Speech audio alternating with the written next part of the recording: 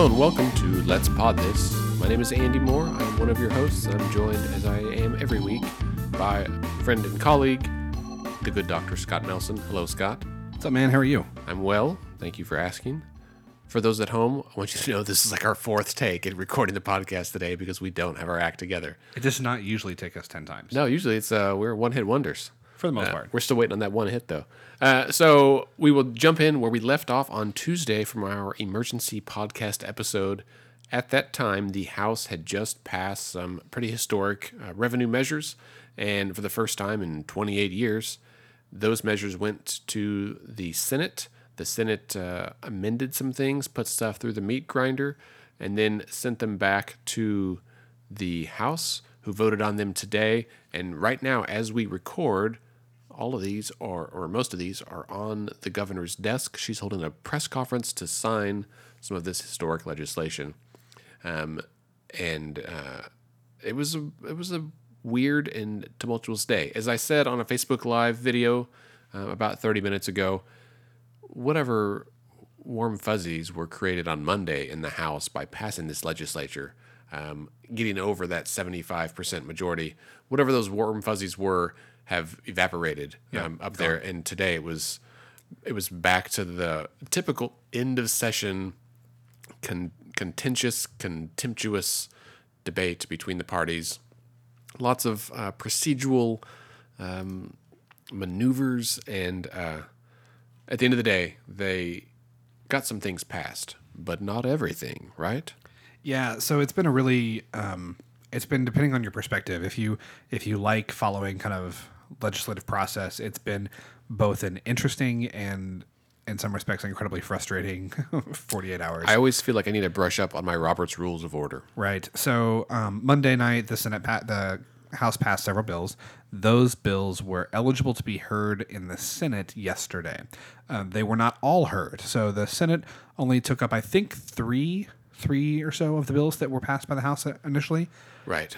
They took up, the big one is House Bill 1010 XX. So this is the main revenue package that the House passed Monday night. This is the one that required 76 votes, ended up passing 79-19, and is the historic tax increase that hasn't happened in literally 28 years. Right, and this generates most of the money that's going to go to fund teacher pay raise, public employee pay raise, and other education funding. Right. So the Senate took that bill up yesterday, and this is the bill that contains the increase in GPT from 2% to 5%, the new tax on tobacco, the new tax on the increase in taxes on gas and diesel, as well as a new tax on hotels and motels, $5 per room per night. Right, and so this came out of nowhere to us, right? This is not, while these other measures had been discussed literally for years, for the last few years they've been discussed every session, the hotel motel thing came up brand new, boom, came up, was part of the package and passed, sailed right through. I mean, They did all this, and they passed this stuff around 9 o'clock at night on Monday, right? And for those playing the home game, you'll remember that on Tuesday, one of the things we talked about was the fate of this bill in the Senate was, while looked pretty good, definitely not certain. There was a question, there were some people who are, pretty knowledgeable, pretty plugged in, that are active, kind of Capitol watchers, that were saying that this bill may not get through the Senate. Well, it turns out that the main hiccup, the main issue that the Senate had with this bill was the hotel motel tax. The Senate was on the verge of not passing this until and unless they were given assurances by House leadership that the House would repeal this hotel motel tax. Right, and so this is a really interesting development. So we were there on Wednesday for our Capitol Day, our first one of the year. Thank you for those of you who attended. It was great. Our next one's on April 26th. We'll come back to that later. Anyway, so we were there, and the hotel motel lobby, the hoteliers lobby, there's a group, it's an association, but they showed up kind of en masse on yesterday, on Wednesday. And so between Monday at 9, they had basically 48 hours. Well, no, 36 hours. 36, yeah. And so props to them as an organization, as an association, that they got their members to organize and up here from across the state. It was a pretty decent crowd. I mean, not thousands, but a substantial contingent of folks that were up there. The gallery was pretty full. It was. It wasn't full of just them, but it was a big crowd of those folks who came up and they were there all day and they actively lobbied, advocated against this tax. Their concern was that if you add on another tax, we're going to be one of the highest, have the highest hotel tax rate in the region or in the country, and that big conferences and corporations, when they have big events, might go elsewhere. For Oklahoma City, this is a big deal because we're about to build a brand new conference center with the hope of bringing people in. And so this is also a big deal, not to interrupt, but this is also a big deal because when you look at hotel prices in Oklahoma, okay, we have a lot of good hotels, we have a lot of great properties, but we have a preponderance of hotels that are priced in like the $100 to $120 a night range. like the budget hotels, although a lot of these were the even more budget hotels in like the $45 to $60 a night range. Right. And so the argument from the hotel motel owners is, okay, if you're in, you're in New York, California, Chicago, Dallas, where most rooms are probably going to run $200 a night or more, and you tack $5 onto that, that's not a huge increase. But if you got a hotel that normally books at $75 a night and now it's $80, that's a much bigger percentage increase. Right. Because it was a flat dollar figure, not a percentage tax. Right. So this hits a lot more heavily. If this is a $50 a night motel, that's a 10% tax, right? If it's a $200 a night hotel, So half a percent, yeah. right. So, as a lesson to all of us who try to encourage folks to get involved, boom, this is it. This was a group I didn't know existed. Who knew that budget hotels have a lobby or an association? This past Monday night at 9, they sent an email out, got on the phone, got people there, organized, had an event on Wednesday morning. They advocated, and they got it killed, got it pulled from the bill. Yeah, it worked. I mean, the Senate was not having this tax. Yeah, whoever their lobbyist is deserves perhaps a small raise. So kind of what happened is the Senate said, all right, we'll pass the bill. And the Senate didn't actually formally amend the bill or change it in any way. What they did was they passed it, and then they passed a motion to reconsider and held the bill over. Right. So what that means is that even though it had passed, the bill is still in possession or control of the Senate. I own you. So even though it's passed the House and it's passed the Senate and now it's for the governor to sign, the governor can't sign it until the Senate sends it to her. Right. And the bill going from the Senate to the governor, that's not an automatic process. Like the Senate has to do that. And by passing a motion to reconsider and holding the bill over, they ensured that the bill stayed under their control. And then they said to the House, all right, guys. It was a hostage, basically. Right. We've passed this. However, if you want it to stay passed, then we're going to need you to pass a new bill that repeals this new $5 on hotels and motels. Right. So the Senate passed the repealer on that. So basically they passed the tax and then immediately repealed the tax. Right. And then they needed the House then to also repeal the tax. And they weren't going to send it on to the governor until the House did it, until everything was square. Right. So the repeal bill comes to the House today. And in order for this bill to be heard, right, because it's special session, because the bill didn't go through committee, because this is kind of a special situation, the House has to pass a motion to suspend the rules.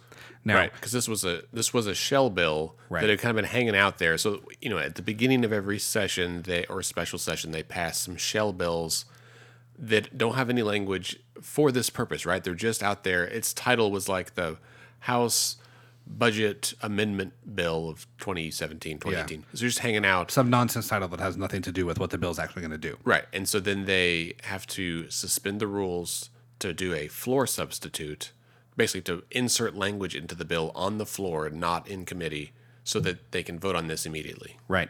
And to do that, to suspend the rules, now, bear with us here.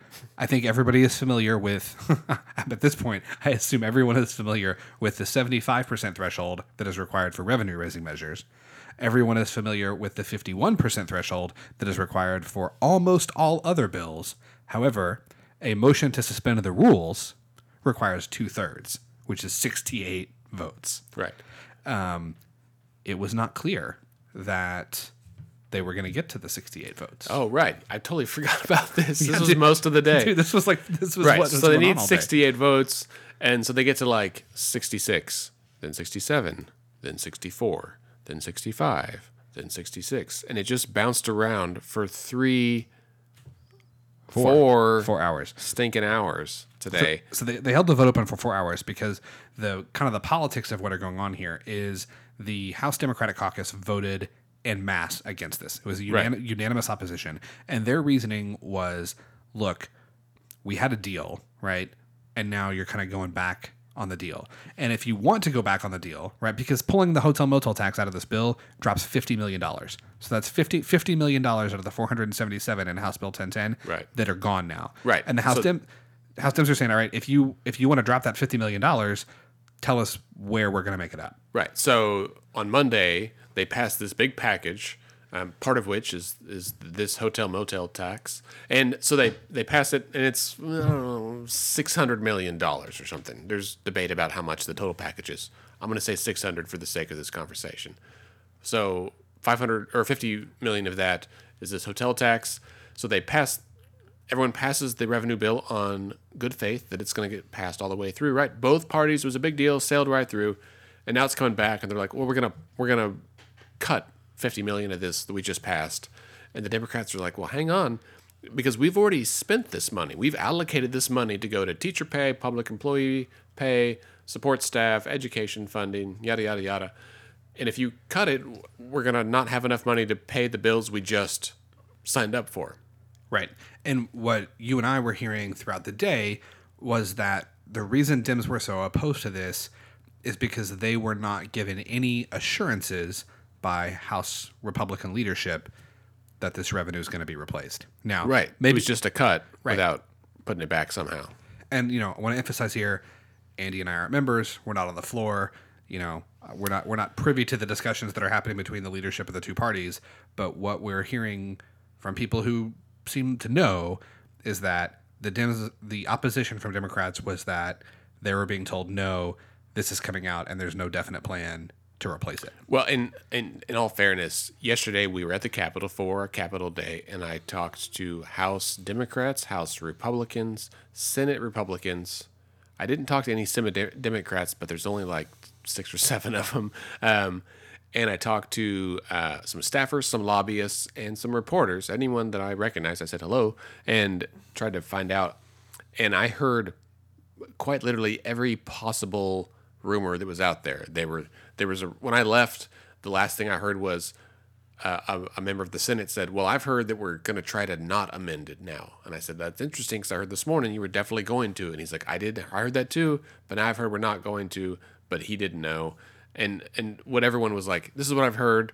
But at this point, every year, in every situation, everyone hears everything. Anything's up. Right. And the people who are making decisions, I don't even know if they know. Right. I mean, I spoke to a member of the House last night who said, this was before the Senate had voted, and this House member said, yeah, the Senate's going to take it out. It'll come back to us.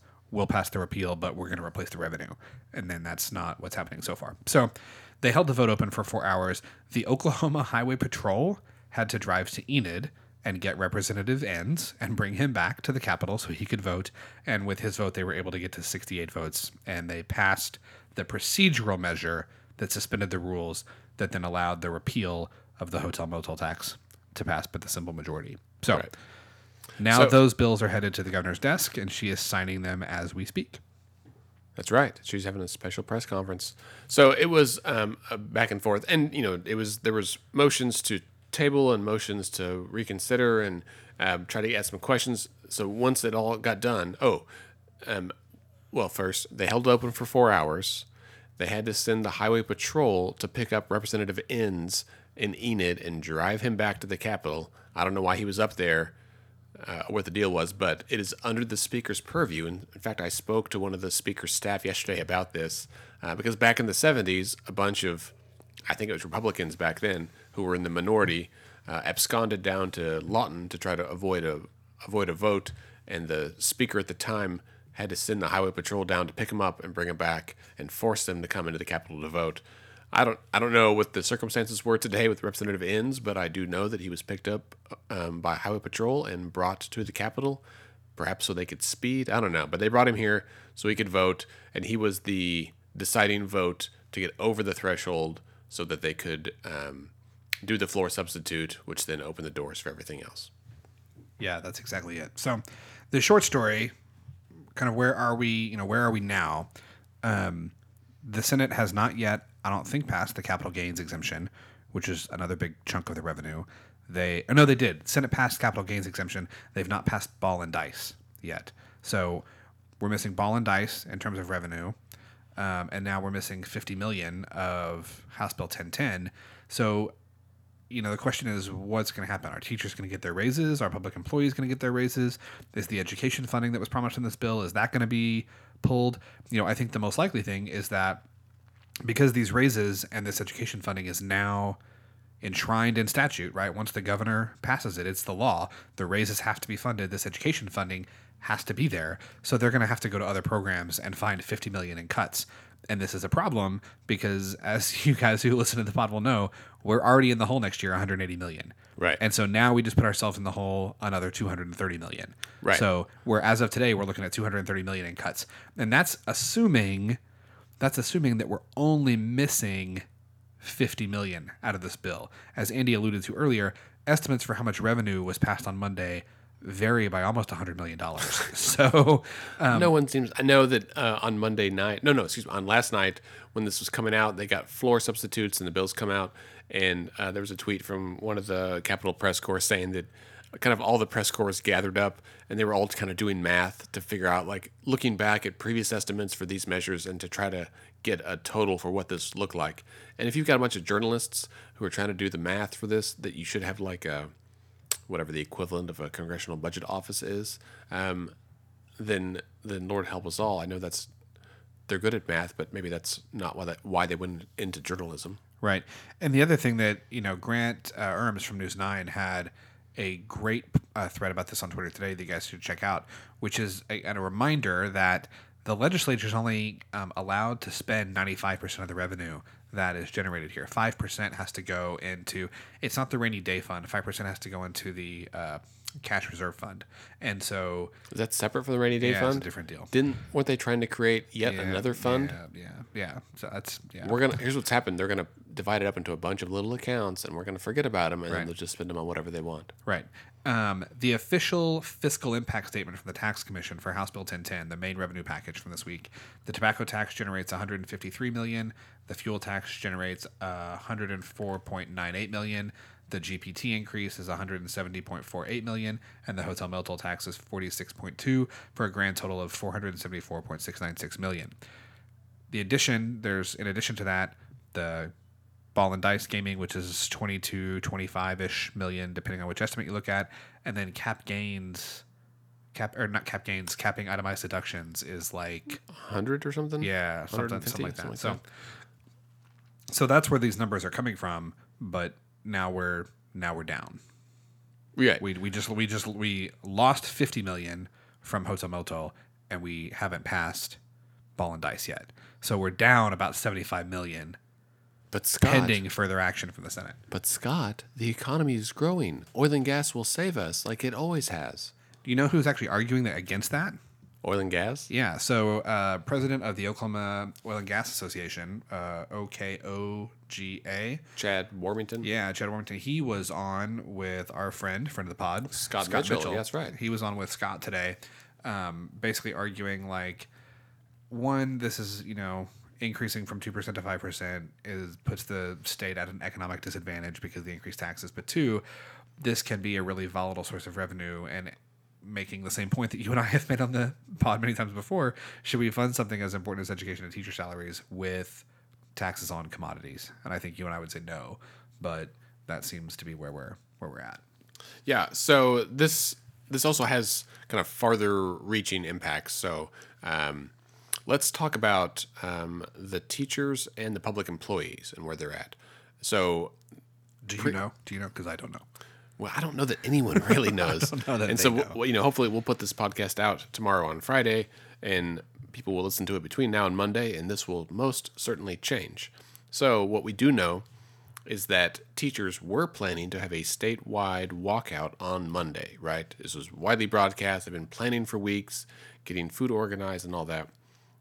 Last night and today, as things began to trickle out, that it was being passed, and they had passed both chambers, and the governor was going to sign it.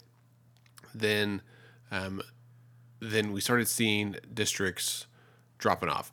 It was typically smaller districts, right? They were dropping off initially. We hadn't really heard from Oklahoma City or Tulsa or Edmond or Moore, some of those big ones.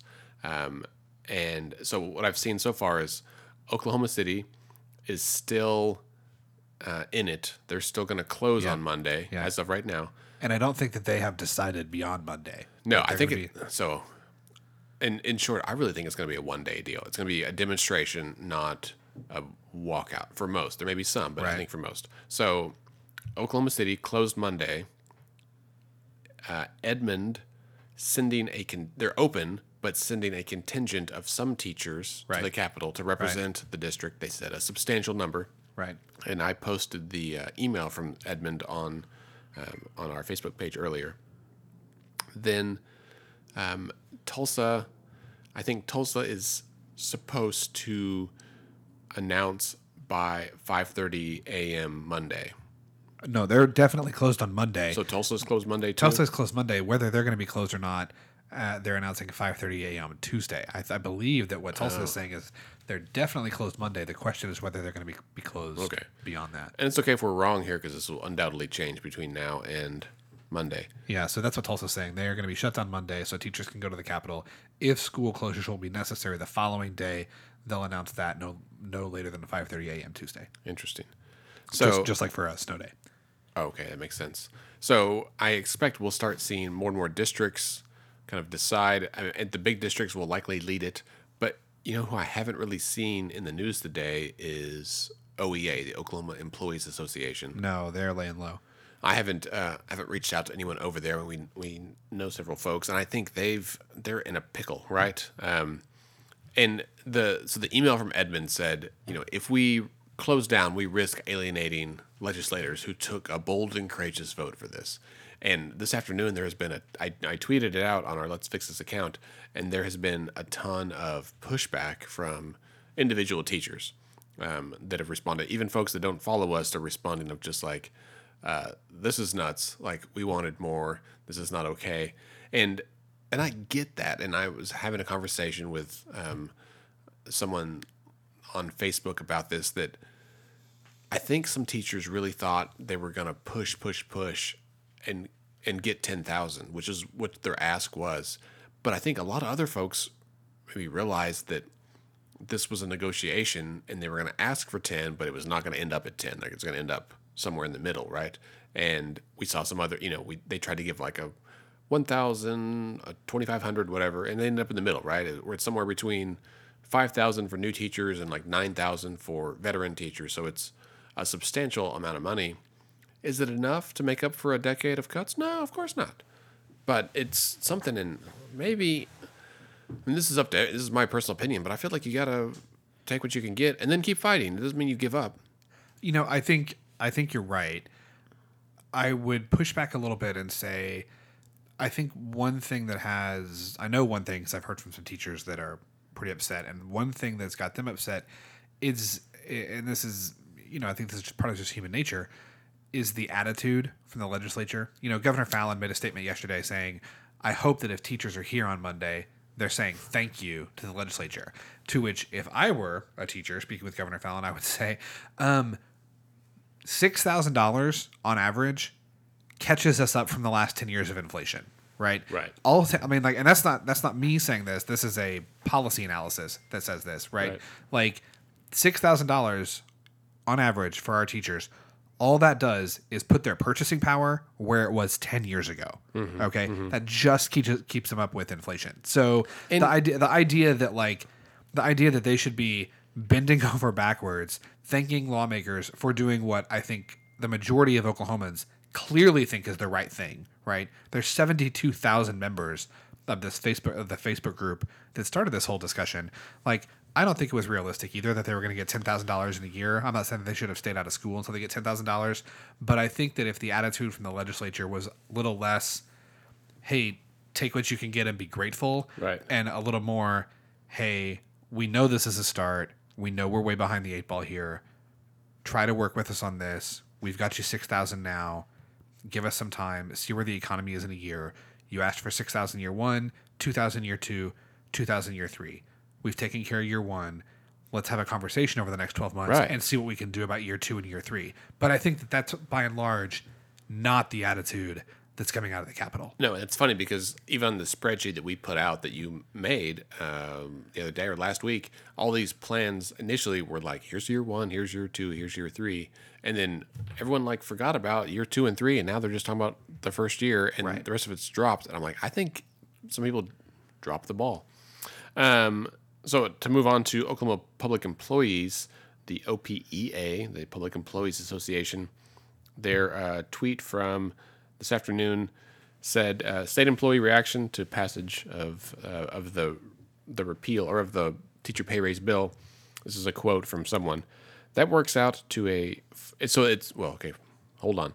First up, it's a $1,250 raise, I think, on average for public employees, but it's tiered. It goes. Yeah, I don't know that it's average. I believe it's $1,250 if you make under 40. I think it's $1,000 if you make under 45. I think it's $750 if you make 50 or more. That's right. It helps people lower on the income spectrum.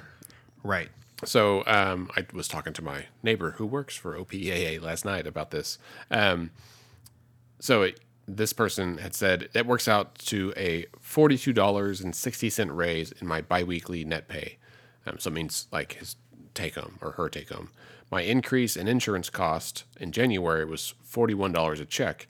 So after 30 years of service, I'm getting $1.62 per check raise. Like effectively, like that's what they'll feel in their pocket. Not enough. See everyone on Monday.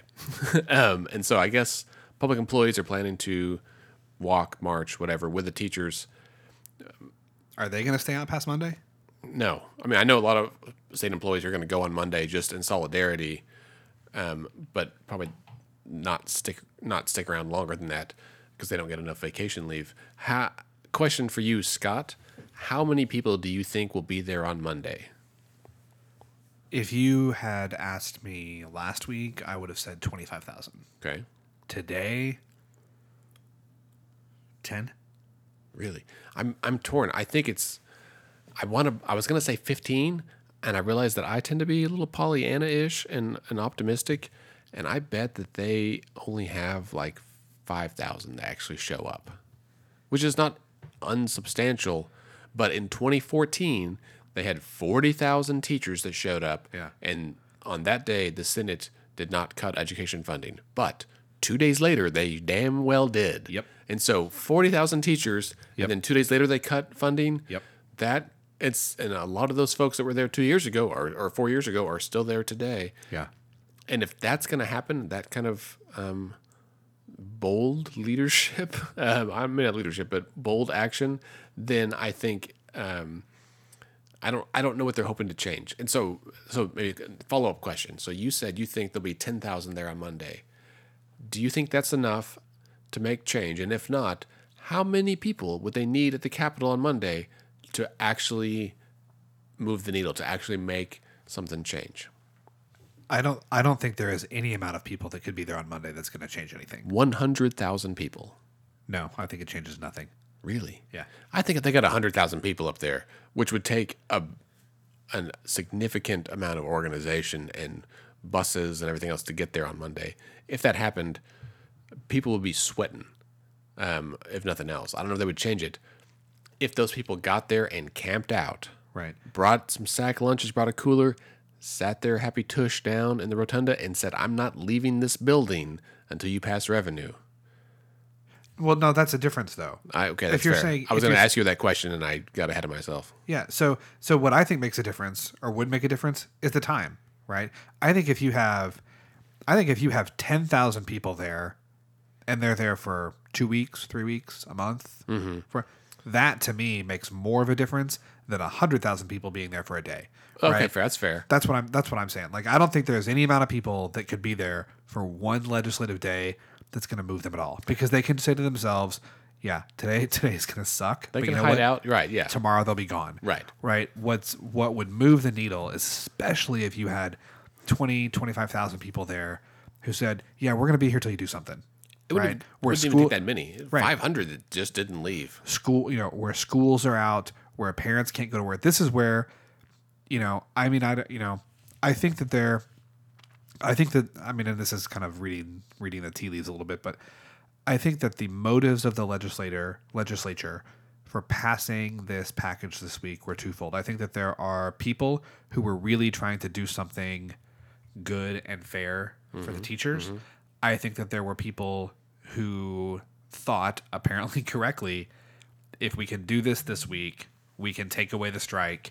And if we take away the strike, then we don't have to do anything bigger that's more painful. Right, because all things equal, they would like to not strike. I think teachers don't. They'd rather be in the classroom. Parents rather, and so they're hoping to avoid that. I do think also that a crowd of medium size, so somewhere like 10 or 15,000. Well, regardless of size, if the teachers walked and shut down schools, that means kids can't go to school, which has some negative impacts. Right. Definitely. And those negative impacts are probably the most impactful piece. The fact that like tens of thousands of parents across the state would have to come up with childcare situations. Right. Like I've had to have That's that where the pressure conversation because then businesses start feeling the pressure. Right. And then business leaders come back and say, man, you got to fix this because I need my people back to work. Exactly. That's where the pressure comes from, and none of that happens with a one-day walkout, no matter how many people are there. Yeah. So Every business, every school district, nearly every parent, and certainly every legislator can handle one bad day. yeah. Right. One day is just one day. But 2 weeks, 3 weeks, a month, that's when, and that's what they seem to have negated by passing the package this week. Right. I personally, I don't really think much if anything else happens. Like I think this is probably the end of the education discussion for this special session, probably for the remainder of regular session. I don't see much else happening in education. They've got a bunch of other stuff they got to deal with. They've got the healthcare. They've got the health department that they're still trying to figure out the mess that's there. They've got a budget hole of now $230 million for next year that they have to fill. They've got the budget that they have to pass. They've passed the Department of Ed budget, but they got the other rest of the budget they have to pass. And we're coming up. I mean, we're looking at first week of April next week, and we've got to be, we got to be out of session by the end of May. Right. So there's a lot of work left to do. So I think the attitude from the legislature is going to be, look, we did something, we're moving on. Yeah, I agree. So I think now the conversation pivots away from education. I mean, a few days, and then after Monday, it goes downhill steeply. Yeah. And they start reorienting towards stuff in this session. They got bills they still got to hear, stuff in the opposite chamber they got to pass. That committee deadline is the 12th, right? Yeah. And so then they just move forward. And then I think as we get into late April into May, we'll start having discussions about the budget this year. And I think it's going to get messy because we've all been talking about this stuff, and some of this pertains to last year, some to this year, and we'll get into that.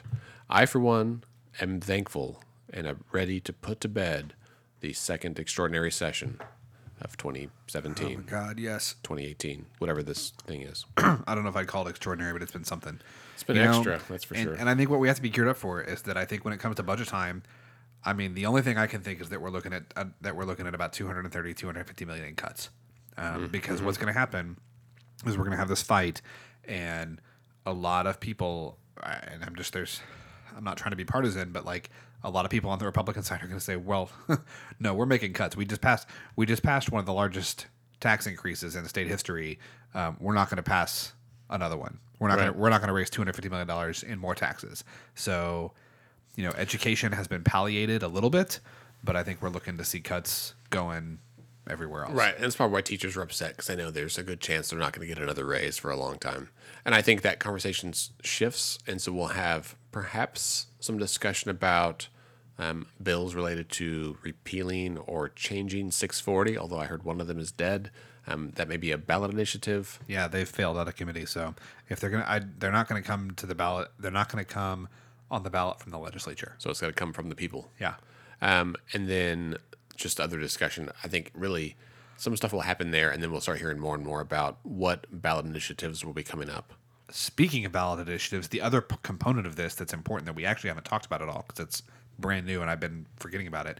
So yesterday, in addition to Let's Fix This being at the Capitol yesterday, in addition to the Hotels Association being at the Capitol yesterday, former U.S. Senator Tom Coburn was also at the Capitol yesterday with a new group, Oklahomans for Tax something. I think it's called the Oklahoma Tax Platform. So it's basically That sounds about right. it's basically the platform caucus of the Republican Party, basically arguing essentially that urging the Senate not to pass the revenue package, urging the legislature not to raise taxes at all, and simply cut spending further. And they have promised that once, assuming the Senate passed this and assuming that it's signed into law, they are going to fund a ballot initiative that will that's part of State Question 640, is even if the legislature meets the 75% threshold and raises taxes, you can then do a ballot initiative and put that tax increase, you can do a referendum by a vote of the people. So they have promised that they are going to fund a ballot initiative to put on the ballot in November that would put the tax increase yesterday to a vote of the people. That's bananas. And just in case anyone is wondering when the last time this happened, after 1990. So when House Bill 1017 passed in 1990, there was a referendum put to the vote of the people, and it passed or failed, I think 56-44. Oh, okay. So the interesting thing about this is because of the way ballot initiatives are structured, they only need 42,000 signatures to get this on the ballot. Oh, because it's not a constitutional change? Right. It's not a constitutional change. So Whereas the legislature come in and just nullify it with their own law then? you think they would? They You think the might. legislature is going to come back and say, okay, a majority of Oklahomans just voted to... They tried doing it undo with this the criminal justice reform just a few months ago. Okay, you think they're going to do it for a tax increase? Well, maybe not the current legislature, but in the near future. They could just pass that with 51 votes before they pass another revenue package if the power differential shifts. I see what you're saying, but I'm just saying that there is a group of well-funded Oklahomans who are going to try and challenge this at the ballot and stop this from happening. As we move towards the election in November, we will be putting out a state question guide like we did 2 years ago to help educate you on all of these measures, whatever ends up on the ballot, whenever they end up on the ballot. So, all right, well, I think let's wrap it up for today. I do want to say I just got an email from the Oklahoma State Election Board. It's a reminder, it's a press release that they put out that if you are planning to change your party affiliation, you must do that by March 31st. And that will be if you want to vote like between now and September. If you submit a party affiliation change after April 1st, it won't be processed until September 1st. So if you want to change your party affiliation before the November election, you've got time. But if you want to change it before like the big votes in June, the primaries and that kind of stuff, you got to do it by this Saturday. So heads up on that. All right, that brings us to the end of this episode. Remember, you can connect with us on Twitter and Instagram at Let's Fix This OK. Scott is at SC Melson, and I, Andy, am at AndyOKC. You can also like our Facebook page at facebook.com/Let's Fix This OK. Our website is letsfixthisok.org, and on there you can sign up for our newsletter, which you'll send out next week. Read our blog, find resources and details about upcoming events. Our podcast is edited and produced by Scott and me, and Let's Pod This is a member of the Mostly Harmless Media Network. Our theme music is provided by the Sugar Free All-Stars. Let's Fix This is a nonpartisan, nonprofit organization. We strive to educate and equip all Oklahomans to engage with their government. We encourage you to get involved in any ways you can, and remember, decisions are made by those who show up. Have a great week.